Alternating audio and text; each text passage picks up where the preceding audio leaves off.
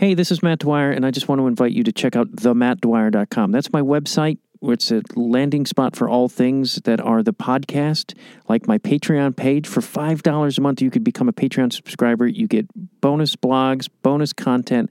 A lot of my interviews go 2 hours, but I only post an hour, so there's the part 2 there. There's episodes in their entirety that unedited.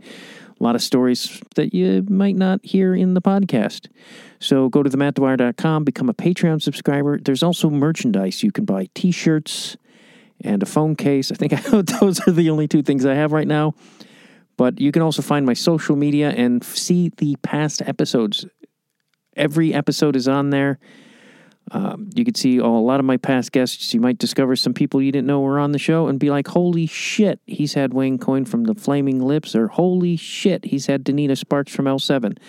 So go to themattdwyer.com, become a Patreon subscriber, buy some merch. Thank you.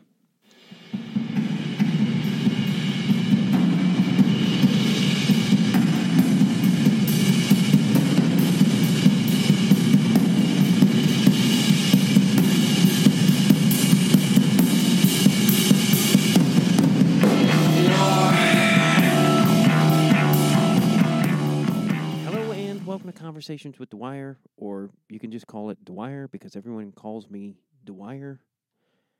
But either way, this is a music podcast. Welcome. And speaking of music, if you like that song that played me in, it is called X Out. It is from the album Present Tense, and it is from the band Fax. And speaking of Fax, the guy from Fax, Brian Case, is my guest today. He's also in a bunch of other bands. He created Disappears, and 90 Day Men. He was in the Ponies. He's done a lot of music, and I'm a big fan. I was a fan of 90 Day Men when they came out, and then Disappears. Do you need the chronology of my becoming a fan of his music? Anyway, this is a great conversation. Another Chicagoan. As you know, I love my Chicago bands. All things Fax, Disappears, 90 Day Men are in the show notes. You can go to the band camps, their social media. Please buy music. Also, I let that song play a little bit longer than I usually do because I fucking love it so goddamn much. It's a great song. It's a great album. Go to Bandcamp, purchase some of their stuff, support music. Brian's a great guy. This is a really great conversation. And speaking of Chicago artists, Nadia Garofalo, who is from the band Ganser, who's been a guest on the podcast. I will call her a friend or a super friendly acquaintance, because I guess technically we've never met, but we've Zoomed. That's like being friends these days. Anyway, she has a book of poetry coming out, and that was one of the things her and I talked about a lot on her episode, is poetry in general and its influence on culture, and she is a poet, and a goddamn good one.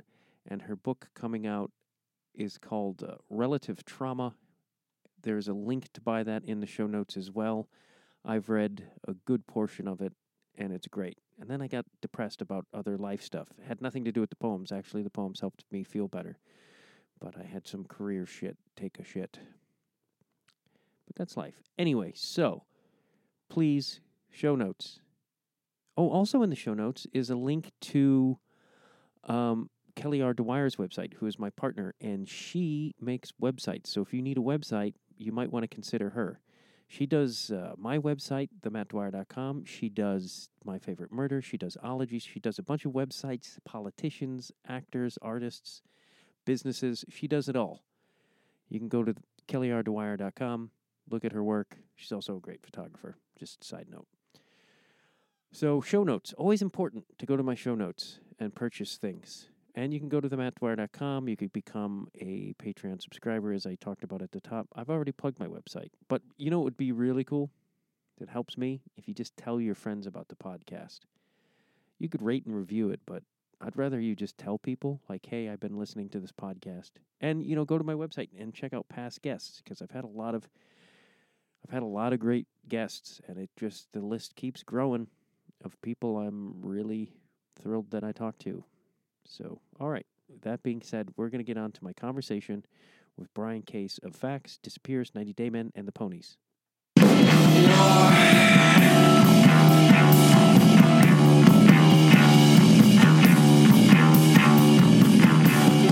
I saw that skateboarding was an influence on your, like, right?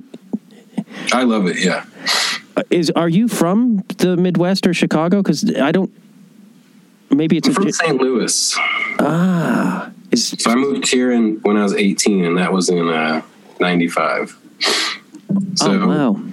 I kind of learned all about, like, punk and alternative culture from Thrasher magazine, because I would see it at the grocery store, and I'd never seen anything like that. So as skateboarding was becoming really popular in the 80s, I started buying that and learning about this whole subculture that I didn't realize was even happening in the place where I lived, or that there was music that wasn't on the radio that you could buy other places. You know, like, I just didn't know anything about that. So, oh, that's wild.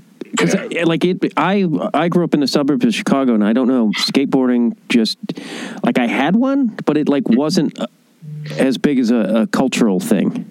Yeah, as it was like, for me, that's where I learned just about things outside of the mainstream, and, like, about, you know, this music I'd kind of been exposed to, but I guess not really until later. But then I met up with all these weirdos who lived around me who were skating, and we would all get together, and yeah, kind of really, like, very influential on me, more as, like, a exposure to something else than... I was never, like, a very good skater. Like, I still like to do it. I still try to, but my body is too fragile now. So.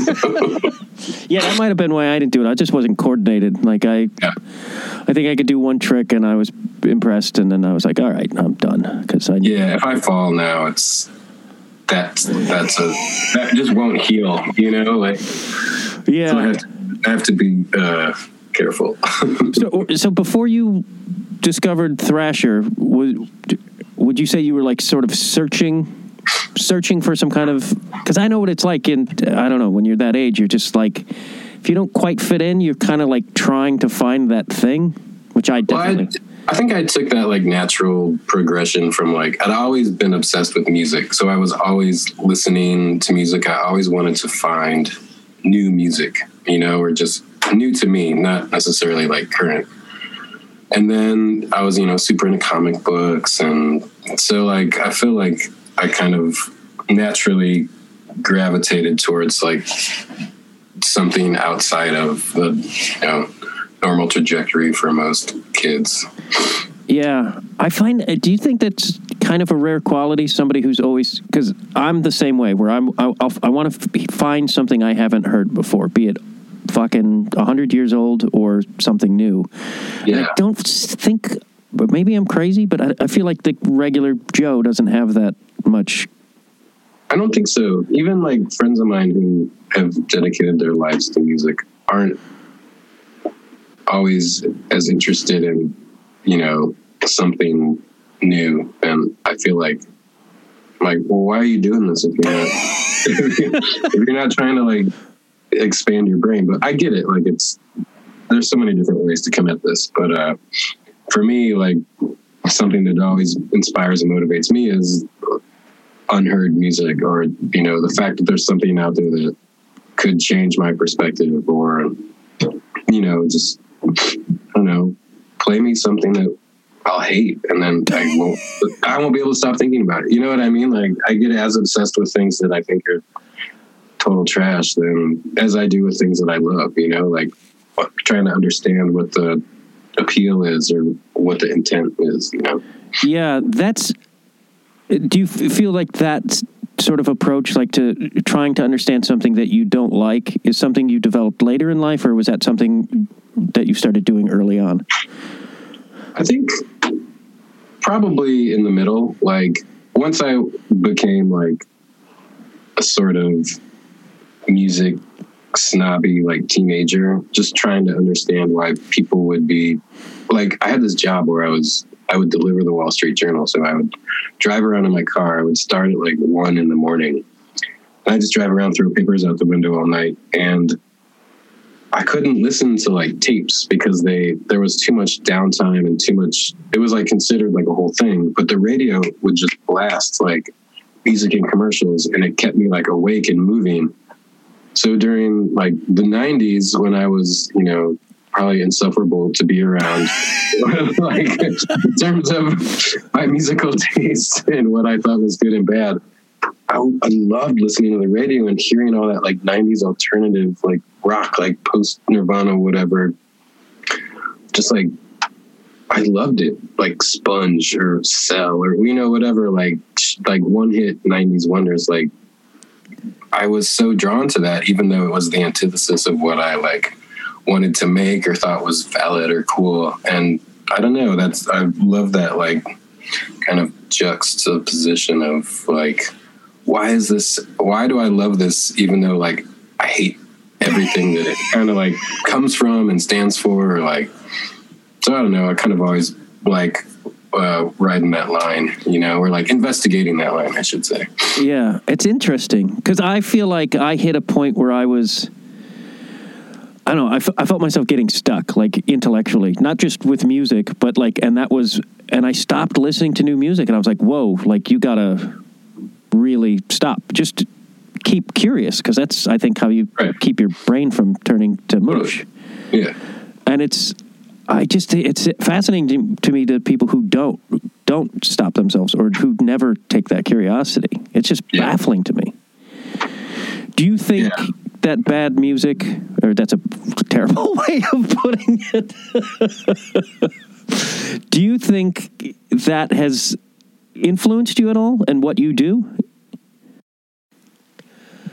Yeah, probably. I mean, it definitely made me want to find something different, like in the regards that, that it wasn't, you find some things you like, and then you're searching for more and you can't find it. For me, I just kept looking, like I would really like to, like, when I first heard Led Zeppelin, I was like, wow, this is amazing.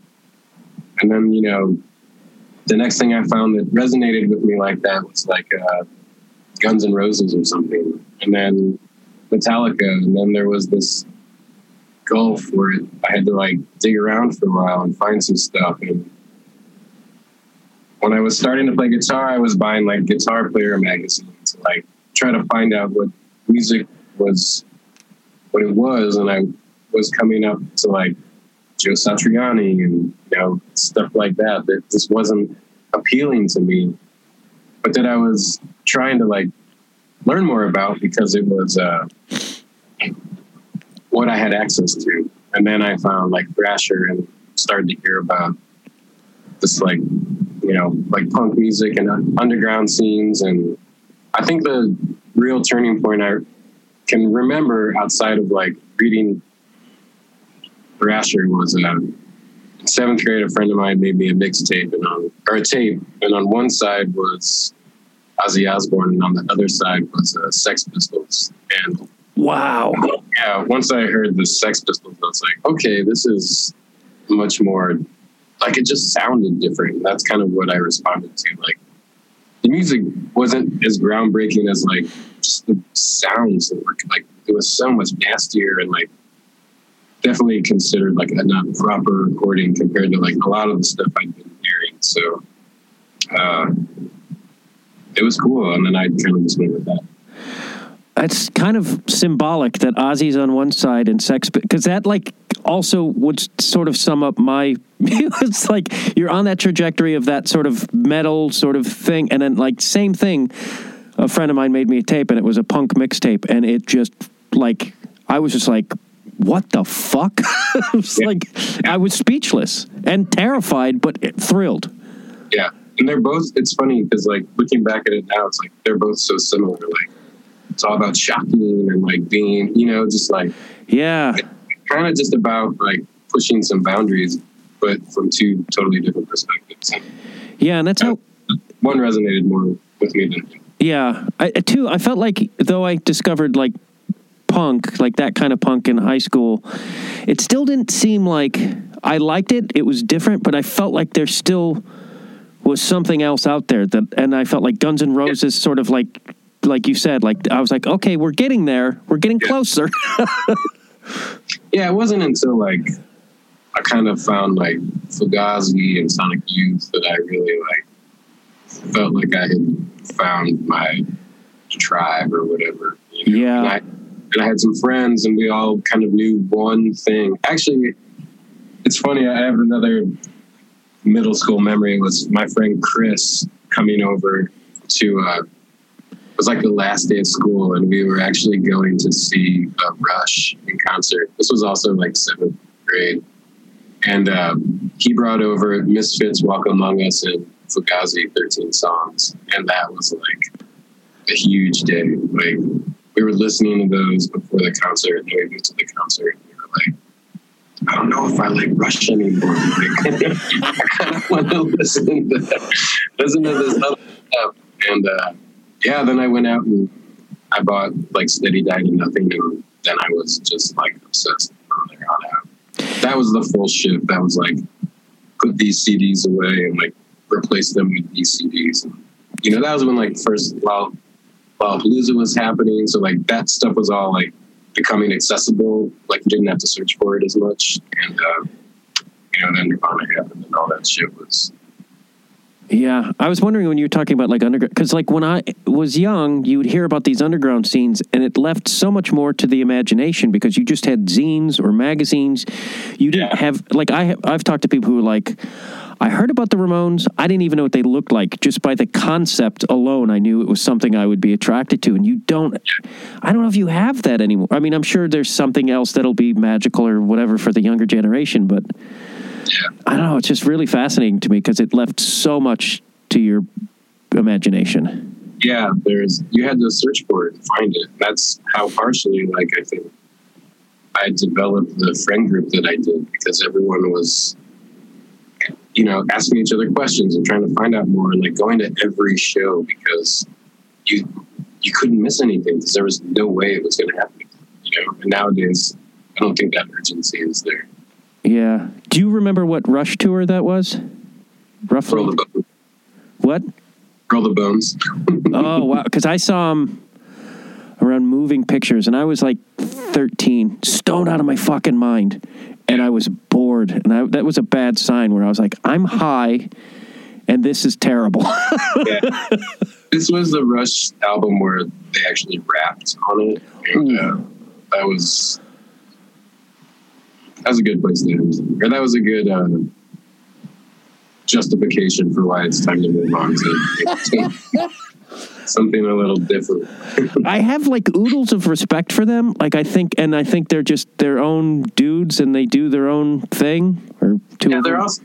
They're great, but yeah, they're real nerds and embrace it, which I love. Yeah. Like I love that they would tour with Kiss and be like, Kiss was fucking everything that moved, and like, we're gonna go read Jean-Paul Sartre now. They're great. I love them. I do love them. But at some point, it was time to.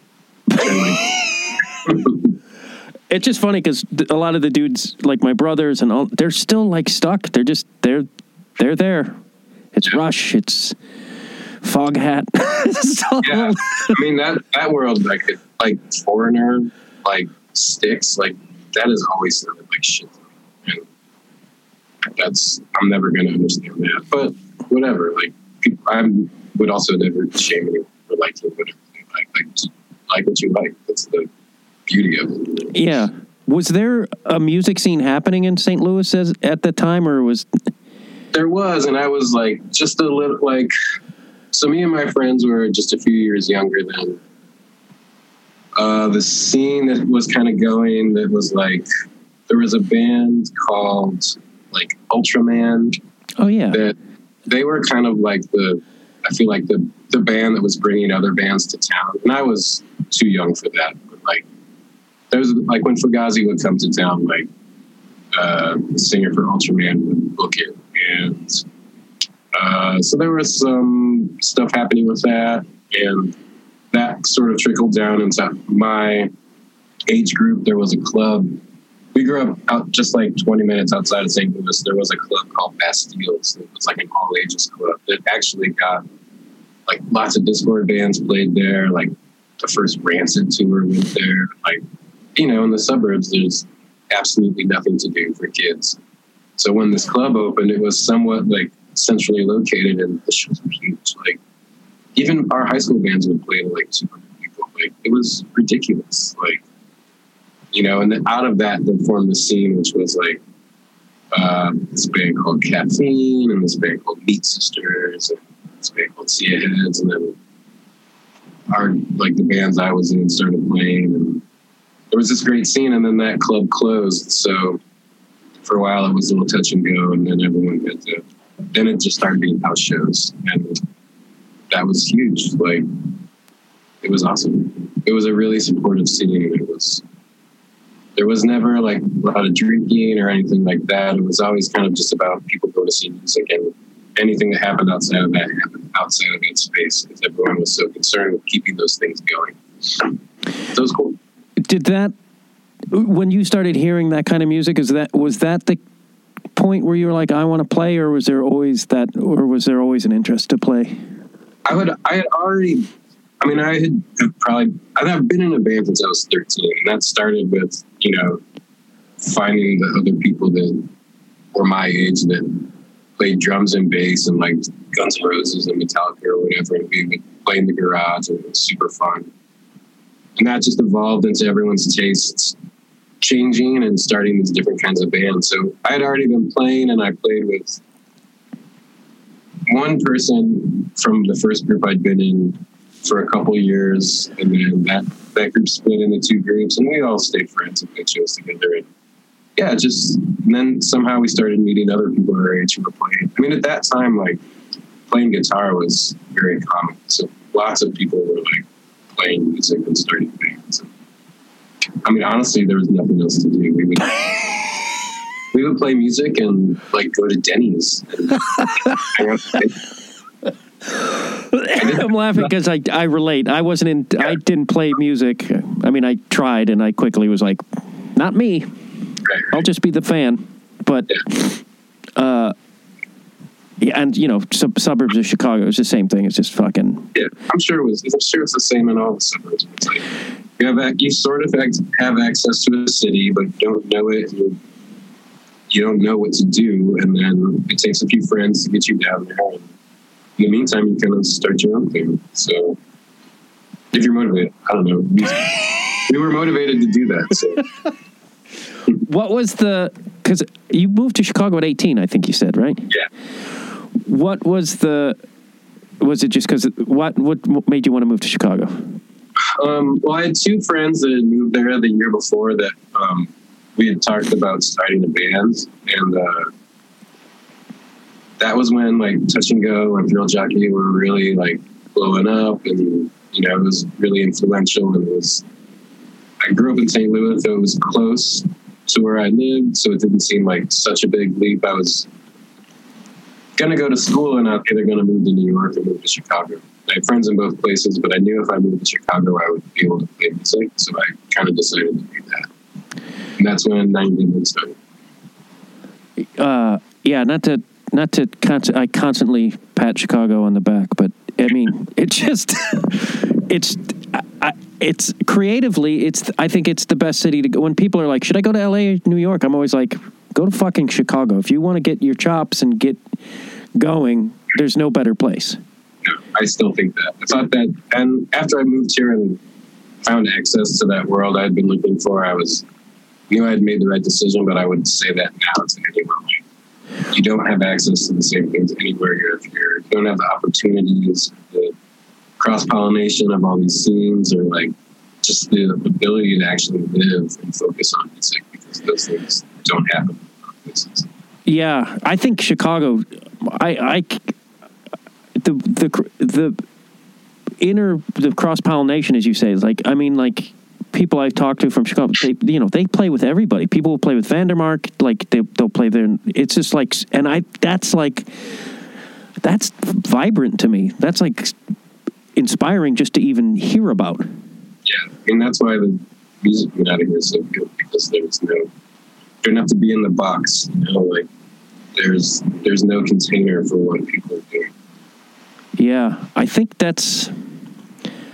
I don't know. I think that's great. I wish more, because like I've lived in LA now for 20 years, and there's so much like, you can't say an idea here without somebody being like, oh, so it's like blah, blah, blah. And it's like, fuck off. Like, fuck you. like that's my gut reaction, but you want a job, so you can't say that. Yeah. But it's like, that's so small-minded to me where they're like, oh, that's like the fucking, and I'm like, maybe not.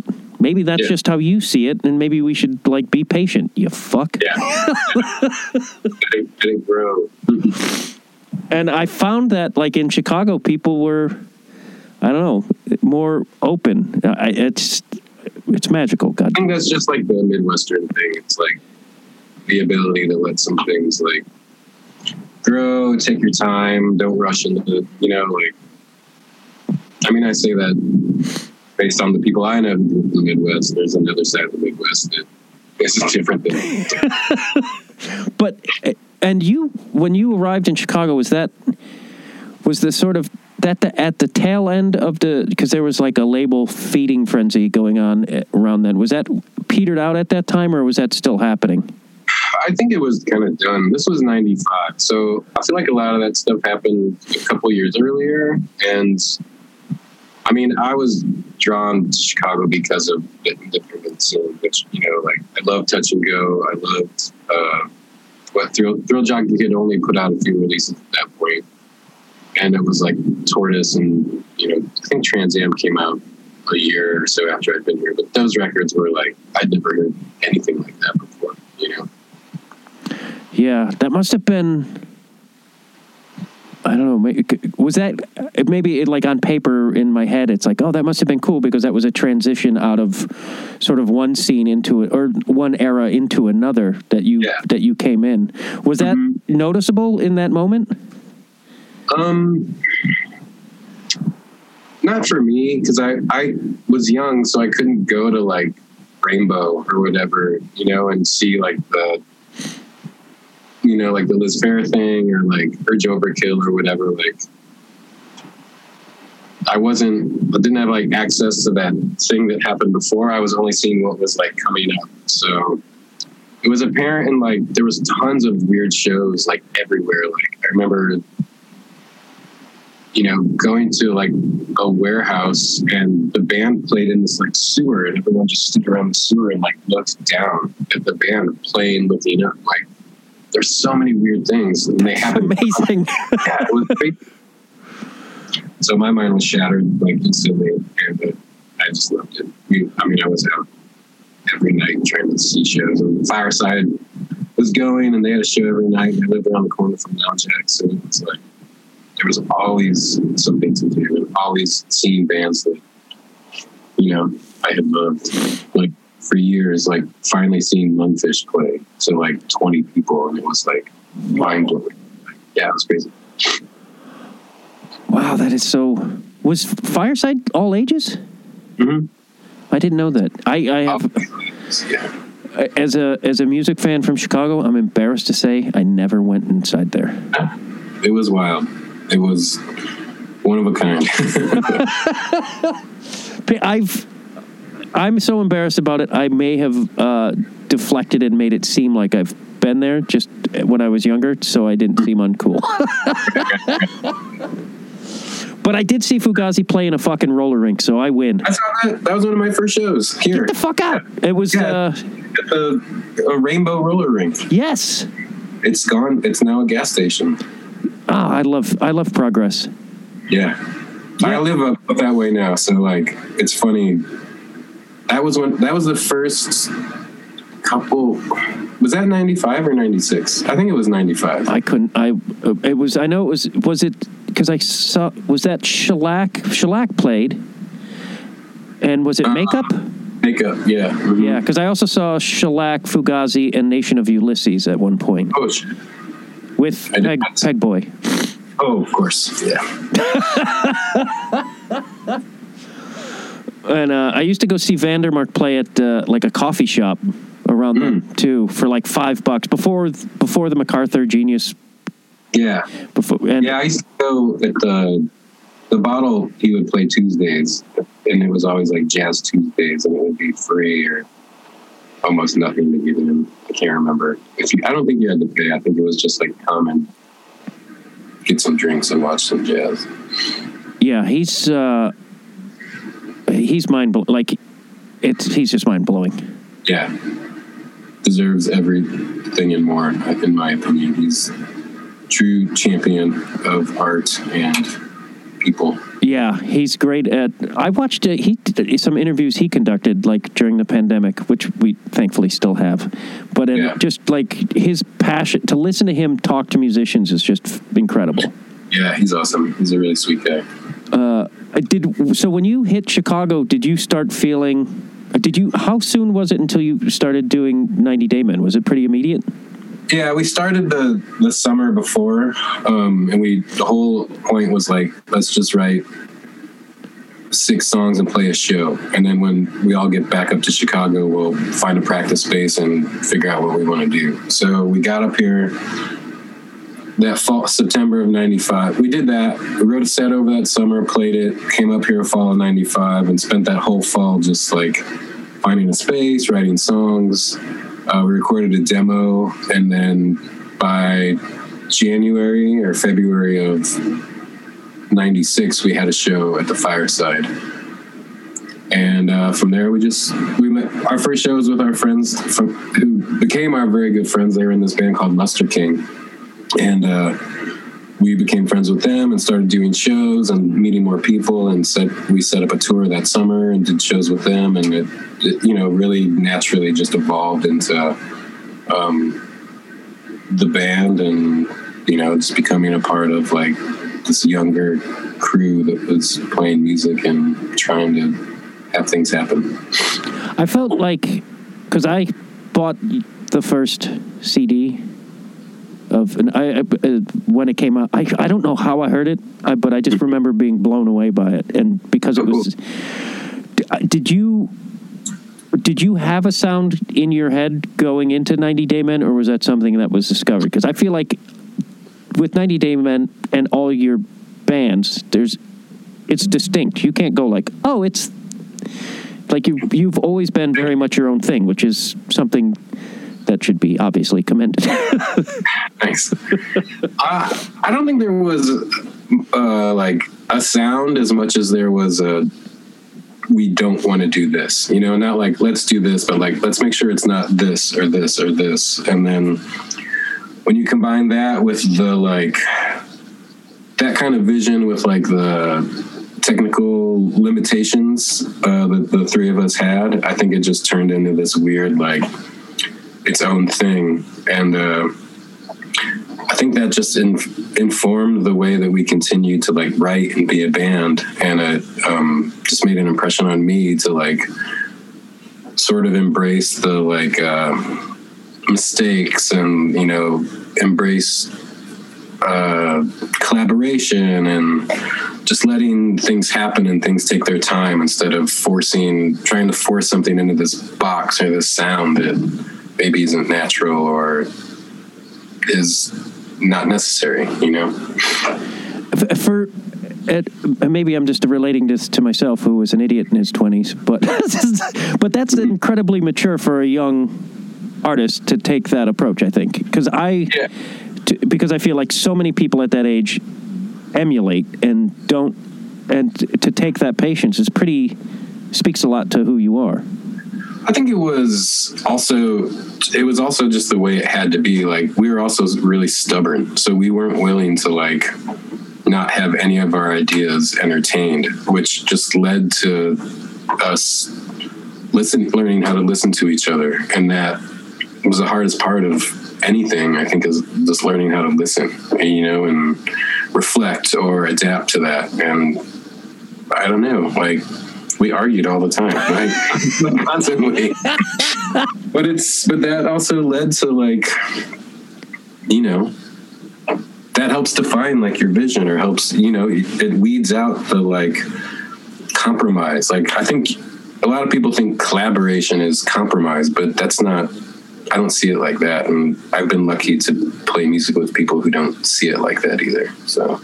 Yeah. Did you, I just, I think when you're, and I'm not you, I just sort of a larger scale, when people are in their 20s, there's like, it's hard not to get locked into ego. And, I just remember thinking I fucking knew everything. Oh, yeah. And I knew shit about fuck.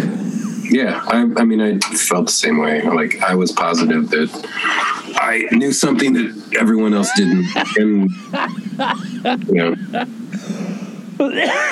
Yeah. One day you just, you wake up and you're like, I know, like, there's so much for me to learn. Like, I kind of picked that up too. Like, once I finally started working at a record store, being like, just, back to that discovery thing, like, people just playing music and you're like, what is this? Like, like, oh, this is Can or whatever, and you just like, I know that name. I know, like, I've seen that cover. I've never listened to this. And you realize it's kind of a part of your DNA from somewhere else, because it's like been picked up by the bands that you liked. And then that was always fascinating to me, like traveling back through the like steps of the music that had influenced you into what was influencing them.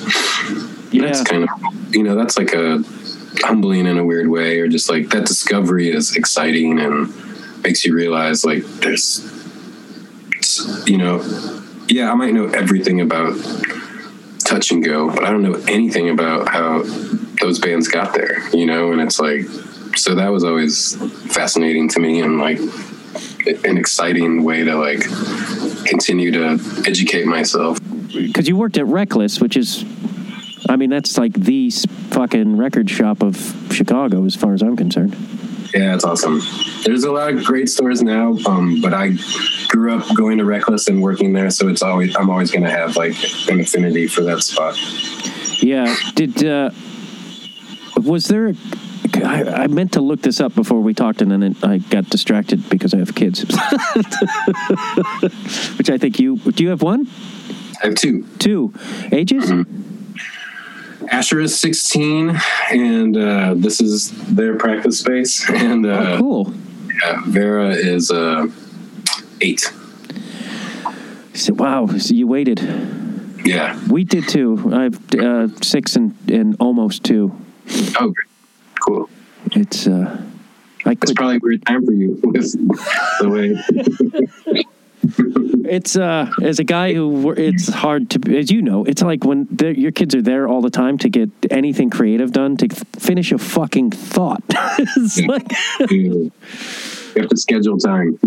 Yeah, I was getting up at 4 a.m. to because I'm like, this is the only window of opportunity I'll have where everybody's quiet. Mm-hmm. But yeah, was there other people who? Because I feel like a lot of bands have filtered through as employees at Reckless. Was there anybody else there at the time? So many people. Kip, who was in a band called Dianoga. Henry Polk was in a band called The Bells. There's so many. I can't even think right now. I'm just thinking of the store that I worked at. Steve Krakow was in Plastic Crime Wave, as was Mark Lutz. Yeah, tons. Which store were you at? I was at the Broadway location. Oh, yeah. I bet you I bought something from you. Isn't that crazy? Probably. Yeah. I lived close-ish to there for a little while with my cheating girlfriend, who probably slept with guys, Maybe. She had when I was on stage at Second City, she was running around with band guys, so who knows? A lot of them. Yeah. I don't know. Cupcakes is a band that comes to mind. Oh.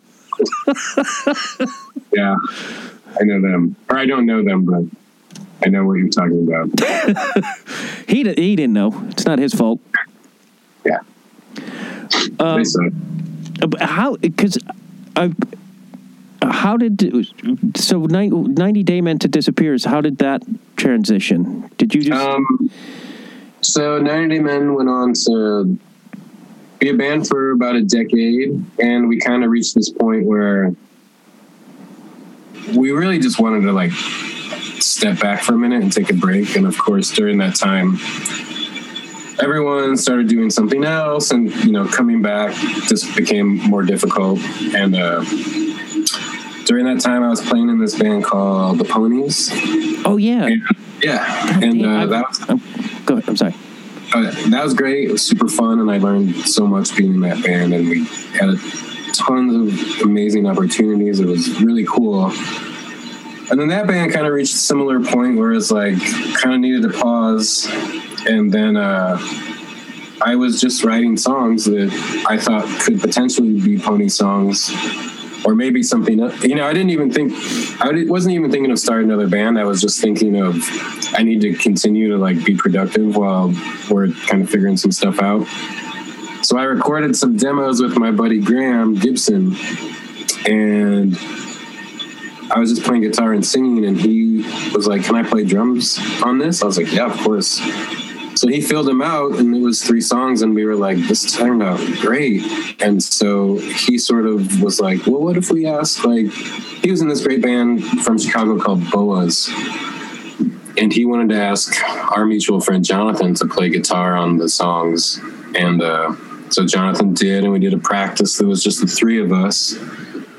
And then we found Jonathan knew this guy, Damon, who had just moved to Chicago. Jonathan met him at the restaurant he works at. And he came and played bass, and everything just clicked really quickly. And we wrote some songs and played a show. And then all of a sudden, people were really interested in our band. It happened really fast. And then that went on for like 10 years. Maybe it's just me on the outside being a dope, but it's just always interesting to me because it's like, it's rare that somebody can be you're a part of 4 different bands that are distinctly different and prolific and great. And a lot of people don't pull that off. Thanks. You're welcome. Yeah, I think it's just like, my thing is kind of like, if you stop, it will go away, And I think especially as I get older, with trying to play music or even like having people to play music with, it's like, it just gets hard. Like, obviously people have things in their life that they have to focus on. And when you're young, being in a band can be that thing because your responsibilities are significantly different. But now everyone's got mortgages and kids and all this, and just life, like you get older and you start thinking about things different. So I'm always like, if there's always something to motivate us, to look forward to be excited about, that can keep these things rolling. So when something is stopping or coming to an end, I just try to like use that momentum to like push into something else, like Disappears especially, and Facts has been the same way, where it's like we just try to make like 30 minutes of music every year and try to release that, and like most of the time that works. Or if it doesn't come out, it's coming out. Or if we don't do this, we have this other thing, or we get asked to do this cool tour or go to Europe. It's like there's always something that we're working towards that keeps us motivated to keep working. And that's how I've been able to do anything musically for the last 25 years, just like motivation. Or fear. Yeah, fear. I mean, I kind of took a break from things for a couple, because once you, like, I don't know if you experienced this, once I had my first kid, it fucked it, like, not just, it sounds negative, like I'm like, oh, my fucking kid, but like there was like an identity situation that happened with me, and I was like, what am I supposed to, because there's so many outside voices that are like, be responsible, do this. So I took a corporate job. I did everything I was always against. And I quickly felt myself creatively and intellectually wither. Yeah, I didn't realize it at the time, but I was so lucky that when my first kid, Asher, was born, that was when Ponies were like just scaling up super fast. And like, we signed a big record deal and we were on tour a lot, but there was always money coming in. That was right before like everything crashed. So money was coming in and things were going good. And it was easy for me to not justify, but like, it was easy for me and my wife to be like, well, this is working right now. This is going good. There is money, even though there is like a sacrifice of you not being around. But our rent was nothing, and my wife was working a job where she made good money at a restaurant. And we were just like, we just had to find out, like, we just had to balance the actual responsibility of like somebody being there all the time, which we were able to do. But if I wouldn't have been in that situation with Ponies, it may have been really hard to, go on tour and make $100 a night or whatever the situation was going to be. Even just spend $100 on the practice space every month, not knowing if we were ever going to get out of there. That would have been a different scenario. So I was really fortunate at that time that things were going the way they were going. Yeah, I remember when the Ponies also bought that CD when it first came out. Was the first album on In the Red, or am I crazy? First and second, and I joined right before the second one came out, and then so I just walked into the situation that was already like going really well. So I was fortunate for that. Yeah. Who was the major label that came sniffing around? Well, it was Matador. Oh yeah, I mean, so not major, but like a biggie that we were all super excited, and we were all really happy working with Larry on In the Red too. But I think there was this feeling that to grow, we needed to do something bigger, and those situations don't always work out the way you want. Yeah, Larry was a private owner or secret owner of a restaurant that I used to work at in Eagle Rock. That's how I met a lot of... Oh, I probably met you there, maybe. Auntie M's? Yeah, you probably did. That was Larry's old girlfriend, right?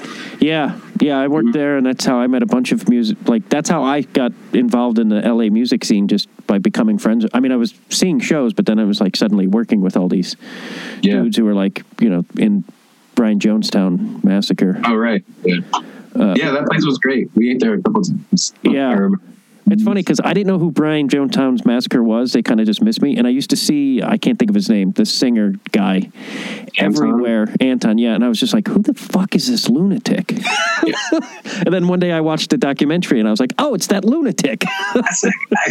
And I was right. He's a lunatic. Yeah. I've seen him be a lunatic. Yeah, a friend of mine took me to see them open for Guided by Voices, and he was like, they're probably going to have a fight, so get ready. And I was like, but they didn't. It was like kind of almost it became the thing where people would see them thinking that something crazy was going to happen. I know, that was sort of like that was a bummer. It took away from the music, in my opinion. Like, when the reason people are showing up is because they want to see like the spectacle, it takes away from the fact that they wrote like tons of great songs that people, I mean, I think they're doing fine. I think they're, superseded that, but like, there's lots of, I can think of a few bands like that where it's like, people are just going to see the explosion. They're not there to like be a part of the music. That's got to be weighing on someone's psyche, too. If you're the guy, people are waiting. Yeah. If you got to be the, like, clown every night, then it's... Seriously. Yeah, I have some friends who will remain nameless, but, like, it was a stage persona, and it was like that overtook everything, and then they're like, I started thinking that's who I was, and... Of course, that never ends well. No, I know people like that. Yeah. No. Doesn't end well. It's a great way to cap it. But good. I'm glad you guys didn't do that. But you do, like, especially that year, like, I mean, Ponies put out that record, and then we were on tour for like a year. And by the end of it, whether you are a stage persona or not, you feel like you are getting up there and going through the motions. Like, it's really hard to do that and to be able to pull from the same things that made you want to do it in the first place, when it's just like, I don't want to sound unappreciative, but it's like, it's hard to get up there and be like that 200 days a year, or 300, whatever you end up doing. Like, it's hard to find that inspiration when you feel like you've tapped that and you still have a month of shows. Yeah, and a lot of folk start drinking, to keep that. But that just seems like, that's one thing when you're 24, and still challenging. I toured at 24, and I was like drinking like I was somebody important and cool. Totally. And you get bored and you want to kill that, or you're not happy where you're at or what you're doing, and you want to make that go away, and then you end up somewhere you weren't anticipating.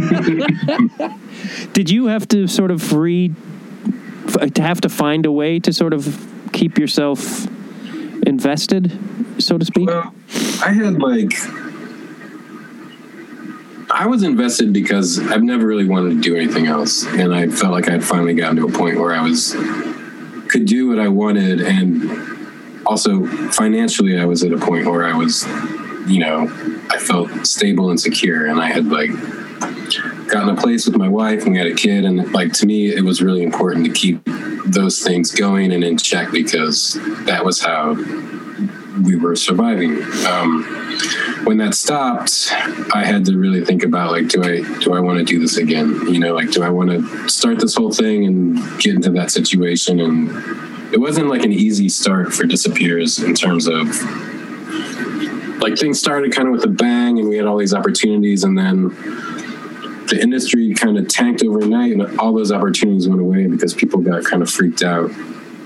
But at that point, I had already kind of decided that I was invested in this. So we kind of built it up and got ourselves in a really good situation with Cranky, and they let us work, and they let us put out a record a year, and they let us, they didn't ask anything from us. They just supported us. And that is what kept that band going, because we were able to take advantage of opportunities, and we were able to kind of do things our way, and they let us do that. And we got some lucky breaks in there, when Steve from Sonic Youth played with us, and that obviously, made a lot of people pay attention to us and set us up to be able to continue being a band even after he wasn't involved.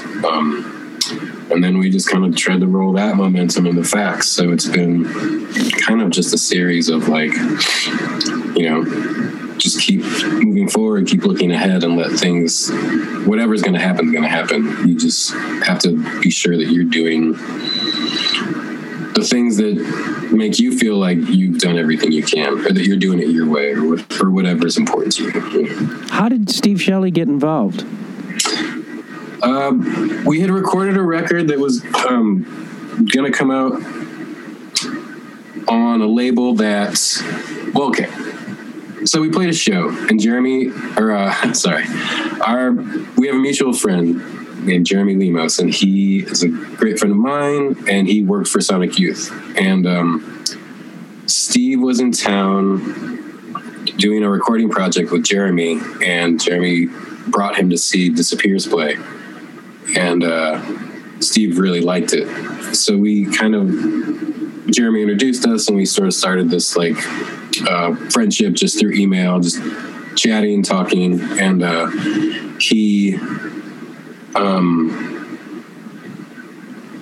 so then he asked us he was playing drums for Michael Rother from Noi, and he invited us to play some shows with them. And during that time, our drummer had decided to move to Portland. So we were we had a record coming out, our second record, and we asked Steve, we were let's just ask Steve. And when he says no, we'll ask someone else. So we asked Steve to play, and he said yes. And it was really just we have this record coming out. We got a couple shows around Chicago, and then we're going to Europe for 2 weeks. Would you want to come and do that with us? And he said yes. So he came and was practicing with us, and then from there we just naturally we started writing some songs together, and then we kept getting opportunities to do things, and then Steve was just I don't have much to do right now, let's do it. And then so he played with us for a couple of years, and it was awesome. It was so fun. And then he started to get really busy with Lee put out a solo record, and Thurston put out a solo record, and he was trying to juggle all three things. And him and I had a conversation where it's probably, those things are, you've been building those relationships for years. You're obviously going to make way more money. You should take advantage of that, and we'll just figure out our own thing, and we'll circle back, and we're still friends. I talked to Steve when we were in New York recently, and it's great. I saw him last time he was here. It was a really cool friendship, and we got to do some amazing things together. Was it, because I've worked with or even just worked or socialized when you someone, because I know like Evil and Sonic Youth was a big influence, and it just, I don't know. Or even guys I admire, like I'm friends with Wayne Kramer, and I can't, even when I'm still hanging out with him after 10 years, I'm like it's just always there. Him dancing around in the back of my head. It's there. I mean, it's like still really exciting to me to know that I could call Steve and he would answer the phone, or that, when he's in town, we're gonna eat lunch or something. Like, I love that. I'm always holding back from asking like crazy questions that I've thought about for years, because I don't want to be that guy. But I have a couple friends he's like that. A sweetie. I could sit him down and be like, okay, I'm going to talk to you. I'm going to ask you 10 Sonic questions. And he'd be like, oh, cool. Like, do it. But I try. Yeah, I have two friends like that, Wayne being one. And I'll hear other people tell me stories that Wayne told them. And Wayne never, I never get it. I'm always like, fuck, I want those moments. Yeah. I did get to talk to him about the 68 Chicago convention a little bit, but that was... Oh, yeah. Which is... Yeah. And because how long ago was the Fax album that came out? It was last year, 2021? Yeah, it came out in May or June? May of 21, yeah. And with the rate that you put things out, I would assume that you probably have something recorded? Well, we did actually record some stuff yesterday that will be on our next record. I'm not sure if... We have a session booked in April that is like the official recording of the album, but we had a really good time. We kind of just got an opportunity from a friend to participate in his recording experiment. But it was at the studio we're going to record at, in the room we're going to record in. So there's a possibility we'll use those songs, or we might just re-record them. But yes, we are recording a record in a few months, and whether or not it comes out this year is completely dependent on if the record pressing side of the industry catches up with itself. That's... I mean, right now it's like there's nobody knows, like we even are lucky enough to deal with a pressing plant that only does stuff from Illinois, and their turnaround time is still 8 or 9 months. So like trying to cram it in this year might just be foolish in terms of like, can we even plan anything around it? Like it might be better just to like try to release it this time next year instead of trying to shoehorn it into this year just so it's in this year, and then we have to like, we can't do anything, Right. Yeah, that vinyl, because I buy a lot of records. I buy things because I want to support, which I think is important, and that's something I talk about all the time on here. Mm-hmm. And I'm like, so is there other ways? I mean, I love having a record. That's the best. And like I say, like it's that way my daughters know that it's not some magical speaker you yell at that plays music. Like they have something tangible. Yeah. But are there other things that you guys sell that... I mean, we sell like shirts and all that. Stuff. There's, I don't know. I'm not like... I try to like, I like exclusive things, like some live thing or, some cool, weird recording or a version of something, but I try not to get into like the coffee mug world or, I mean, I like those things. I totally get it, but it's like, I don't know. We've done some live streams that we put a lot of thought into that I think turned out cool. I think just going to shows has always been like the biggest thing. Like if people are at your shows, that's money that's going directly to the band, that's helping out local venues and, giving people creating jobs in like this way bigger way than people realize. Like people, some bands live off touring, some don't, but people that work at clubs, booking agents, there's a whole industry built around just someone standing on stage playing music, and I think people don't realize how much they're contributing to like their community when they support those people and places. That's a great point, and I'm surprised that no one's brought that up on here before.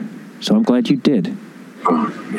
Because I'm always trying to, like, it's my main, like, people were like, oh, you should do Patreon exclusive episodes. I'm like, people are trying to promote their music during a pandemic. I can't be a fucking dick about it. It's like, so I can make... I never really judge anybody for doing those things, but I just haven't found anything like that that appeals to me or makes me feel like it's the right thing to do or that the band would be comfortable with. You know, it's like, I don't know, we just grew up in a different time with like independent music, so it's like I just look at it a different way than I think maybe someone younger or someone who's more tied into the internet would or something. Yeah, I've been fascinated. I've read a book recently called Sellout, which was about the last sort of... Oh, did you read that? No, I haven't read it yet, but I really want to. I'm so curious. I'll read anything about music. It's really interesting. But oddly, I don't care about any of those. Like, not saying those bands suck. I just it's not my cup of tea, and I've never. That's the thing. Yeah, I'm not interested in really any. Maybe a couple of those bands. I can't remember everyone who's in it, but I'm so curious about their trajectory. You know. Yeah, it's fascinating, and it is sort of and I'm very fascinated by like Chicago's sort of, because Chicago isn't really mentioned in it. There's like one. But like to me that, you know, because like the Jesus Lizard was sort of the tail end of the Chicago feeding frenzy, and right. I don't know. I'm just because Chicago, if I'm not mistaken, was considered like the next Seattle when that idiot. I'm sure. Yeah. But I forgot where I was going with this. Oh, my point. What is interesting to me is like, when did that sort of ethic begin? Because like early punk, the Sex Pistols, they were on 3 major labels. Oh yeah, same like Gang of Four, major label, like yeah, all of it. Joy Division was like, we'll make a record with Factory, then sign to a major. Like all that. Yeah, it's just weird how that turned, and yeah, like the independent thing was more like a necessity to get you to, or like a means to an end or something. And yeah, for me, I mean, I don't know, like it sounds ridiculous, but like Fugazi, like I learned a lot about politics and like personal politics through Fugazi, and they put out their own records and they, you know, promoted their own shows, and they did everything the way that they wanted to. And while I wasn't going to go like whole hog into all that, like it did make a real impression on me about how you present yourself and what you like prioritize when, you know, making music, and how it gets out there is important. And to me, I mean, I've worked with independent labels that were terrible and were probably just as bad as signing some major label contract. And I've worked with a lot of them, almost every other one that was like completely straight up, you know. But I've worked with, you know, those like predatory practices aren't, you know, exclusive to like the major world, you know. Like, there's lots of people trying to make a buck off people who don't know better, and I've certainly been that person multiple times. Yeah, the book goes into that. It's fast, and it's like, but it's like interesting because it's like I don't blame anybody for going for a buck. I mean, I think if you sacrifice your creativity, then there's a different thing. But it's like if you can have control, but they would get like vans vandalized and just like, oh, yeah, for sure. And it's crazy to me. I mean, I always look at it as like, if you have a job and you get offered a promotion and you say yes, are people gonna like be mad at you, like your coworkers or like your family members or your friends? Like that's ridiculous to think that. Or like if they were, you'd be like, why are you mad at me? I just got a promotion. Yeah. It's like you can't judge anyone for wanting money for who's been living in a van for 10 years, you know? Like I mean, I'm not looking for anything that I don't already have in the music world. But if somebody offered me a ton of money, like that might be hard to say no to, just because I have real life expenses, you know, and like I don't know. Yeah. I don't know. I just don't know. Like, and I would never judge anybody for making those decisions or for taking a Bank of America commercial, or, people used to get so mad about like licensing music, and it's like, how else do you want me to live? Like, you're streaming my record, like, you're not coming to my show, but you want to judge me? Like, yeah, it's the streaming or the licensing is weird to me. Like, because it's like, yeah, especially now where you can't make the money that you used to. It's like, well, what the fuck? Like, that buys you a year, maybe 2 years of creative life where you don't have to. Because stress is a big factor in my personal creativity. If I'm like, oh, fuck, in that frame of mind, it's hard to focus. Yeah, totally. It's impossible. And it's also like, I don't know. I don't know anyone's situation, so I don't pretend to know it. Like, just like the whole indie ethic or indie world is like, I don't know. It's different for everyone. Like, everyone comes to it in a different way, and everyone has different things that they take from it. And it's like, not my place to judge anyone for the decisions they make, whether that's like Patreon or, selling, I don't know, whatever. Yeah. It's interesting how personal music can be for people, that to the fact that where they would feel a need to be violent towards a band.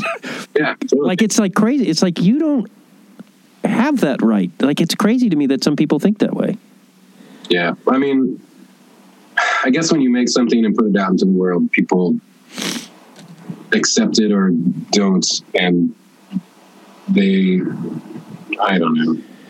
Yeah. I don't know what I'm trying to say. Like, it can mean something to someone that it doesn't mean to you, and they feel like they have ownership over that because of, I don't know. It's a weird like, I don't know if I can do that without thinking about it for a while. I can't talk about it. Yeah. I've always, anytime I'm a fan of somebody's, I root for them. Like, I'm like, yeah. It's funny because every one of your bands that I've discovered, I will hear the band first and then realize it's you. Like, I discovered 90 Day Men. I had no idea there was a connection between Disappears and I only knew the Ponies until recently. I mean, I knew the band. I had no idea you were a part of it. Oh, yeah. And then, but then it's like I heard Facts, and I was like, oh, this is great. And then I was like, oh, this is... Which I think is, I mean, it's a true statement to what you've... Thank you. Because it's like, I thought they were different bands when I initially heard them. I like that. Cool. That's an accomplishment, God damn it. I'll take it. I thank you very much for your time. I was really excited to do this because obviously I like all your bands. Thanks. Yeah, me too. I've been looking forward to it. I was really excited when you asked me.